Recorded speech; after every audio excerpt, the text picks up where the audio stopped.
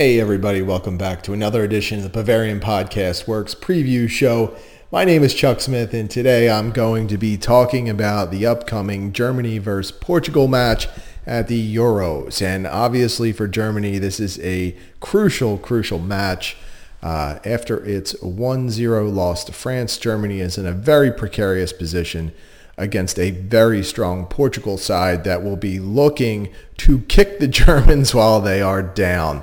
Obviously, if you've been following our website, BavarianFootballWorks.com, over the course of this week, or listening to the podcast we've been producing daily, wrapping up each day of the Euros, or if you even caught the weekend warm-up, we've been touching on Germany's situation throughout the week and just how hard this game will be for the Germans, especially knowing that they have some pressure on them to perform, and it's not like they just have the pressure to win. They need to have a really good performance. Obviously, a loss would be an absolute killer for Germany. It wouldn't mean that they are eliminated from the Euros by any means, but it will make things very difficult for the Germans to be in a good spot coming out of group play. This could be a one of those games where as the famous expression from Little Carmine on The Sopranos went, we are at the crossroads of a precipice here if we are Germany. They need this game for a million different reasons, obviously for the win, but they need to play well. They need to establish themselves, and they need to remember who they are. And for a while now, it just seems like they have not. They've been, as Jake would say, toothless with their attack. And even though they played fairly well defensively against France, they just did not do enough to even garner 1 point in the match. So obviously Portugal is one of these teams that is pretty talented from top to bottom.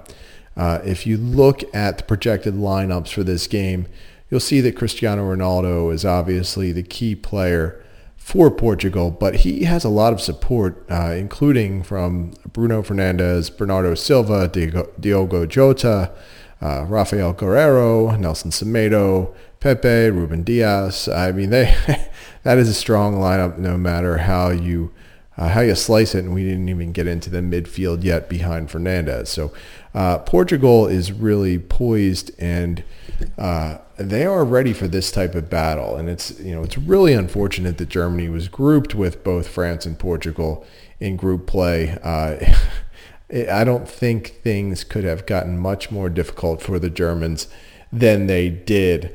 As for the Germany squad, Jogi Löw has some very interesting choices to make. Obviously, we're not going to see any changes across the back line. I think that Antonio Rudiger, Mats Hummels, and Matthias Ginter are all pretty solidified in their spots. I mean, I guess we could see Niklas Süle break through. I mean, I would like to see that.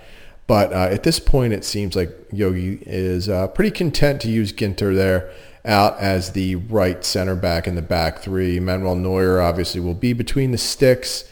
Jogi Löw indicated today that he expects Joshua Kimmich to maintain his position on the right flank, which I think is going to send a lot of people in Germany groaning. I think it was tough enough once we started to hear a little bit about how this lineup was going to be set, but people were really hoping to see a back four to help stabilize things, but it's not happening. And looks like we'll be back with the 3-4-3, and Robin Gosens is expected to be on the left flank, and the midfield is once again going to be Toni Kroos and Ilkay Gundogan, despite the fact that it was a very lackluster effort from the midfield against France. Now, France has the capability to make any midfield look pretty lackluster, but Gundogan and Kroos just did not look like they were quite ready for that type of attack, that type of just play from France's midfield, and it showed. I really think Germany could use Leon Goretzka, but I do understand Jogi Löw's point that Goretzka has not played in something like 5 weeks now.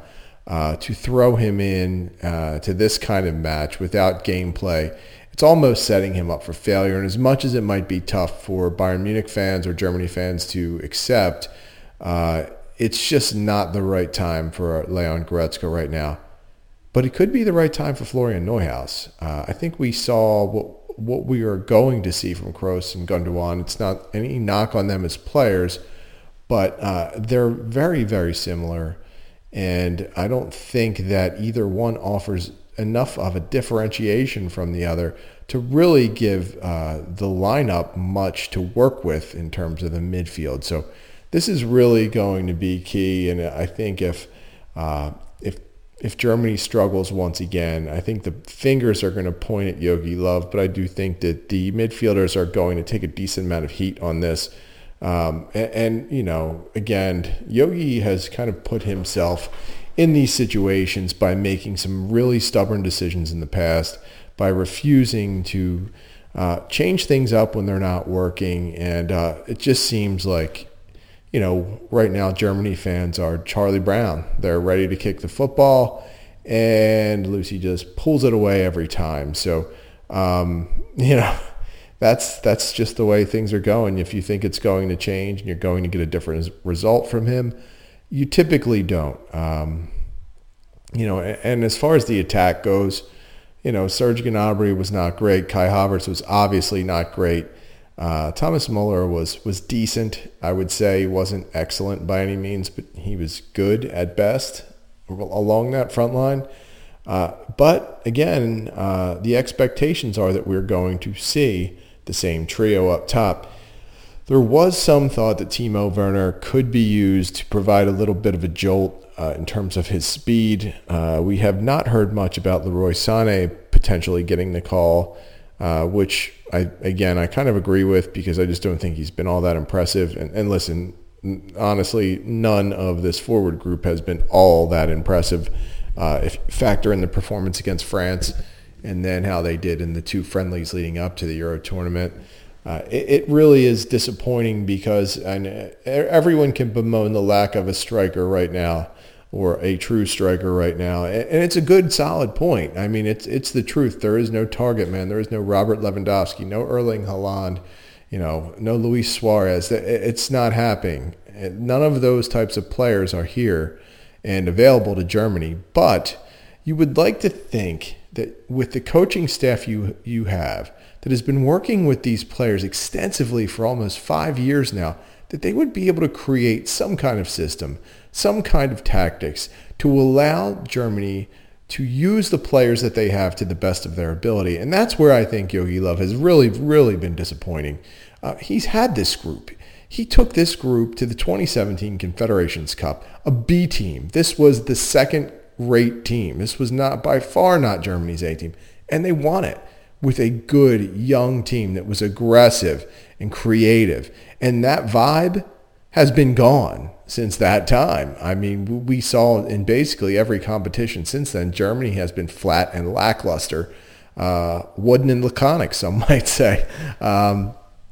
That's just how they've been. And it's disappointing, I think, to every Germany fan to see how they have played over the course of the last 3 to 4 years. So when we look at how the two teams match up, obviously Germany is going to be on its heels a lot. Portugal is going to push the pace at Germany. They're going to try and attack on the counter. They're going to try and spring Cristiano Ronaldo free as much as they can and unleash him against the back line of Germany. I don't know how successful they'll be. I would hope Jogi Löw is conservative enough with his approach on the back line to maintain or actually to contain Ronaldo and not prevent him from killing you. The question then becomes, if they put so much focus on Ronaldo, can they stop other players from causing the damage? Obviously, Bruno Fernandes, Bernardo Silva, they are players who could step in and really pick up their own game to pick up the slack if Germany is able to stifle Cristiano Ronaldo a bit. And let's be honest, it is extremely hard to stifle Cristiano Ronaldo for long. So at this point, I think Germany has to be looking at not just finding ways to adapt and work through their defense, but they're going to have to be far more creative with their passing and look for quick counters to take advantage of what should be a pretty good speed advantage along the front line against the Portugal defense. And this is where I think not having Werner or not using Sane, where it really could impact Germany's attack. Now, obviously, Gnabry and Kai Havertz are speedsters in their own right, and Thomas Muller, while not known for his speed, always seems to find his way on the break and do rather well when he's moving at full speed. So I'm not overly worried about it, but I do think if Gnabry starts to struggle playing in a more narrow position, if Kai Havertz has another game where he doesn't look comfortable on the ball and he's forcing things and just not making good decisions, then I think you have to have a quick hook. I think you have to look for Timo Werner. I think you have to look for Leroy Sané and hope like hell that those two players can pull something together, something they haven't shown in a while for Germany. Despite the fact that both had goals in the friendly against Latvia, they haven't really shown any extended or consistent quality of play of late, and that's what I think people want to see from them. I think that players like Werner and Sané both have the requisite talent. They have the ability to break through and make an impact, but do they have the confidence level right now? And if anything, the biggest anchor to both of those players is they don't look confident in anything they're doing. It seems like they're second-guessing every move that they make. So it's really going to be a battle of attrition, seeing who can break through the other squad's back line. And while I did pick France to beat Germany 3-2, I was obviously off in the amount of offense that we would see in that game, but I never felt like Germany at this stage of the tournament was going to be able to challenge France. So I was pleasantly surprised by the fact that they were able to keep it to a one-goal game and play France so well and control possession and control the pace of the game for so long. Can they do it against Portugal and get the result that they need?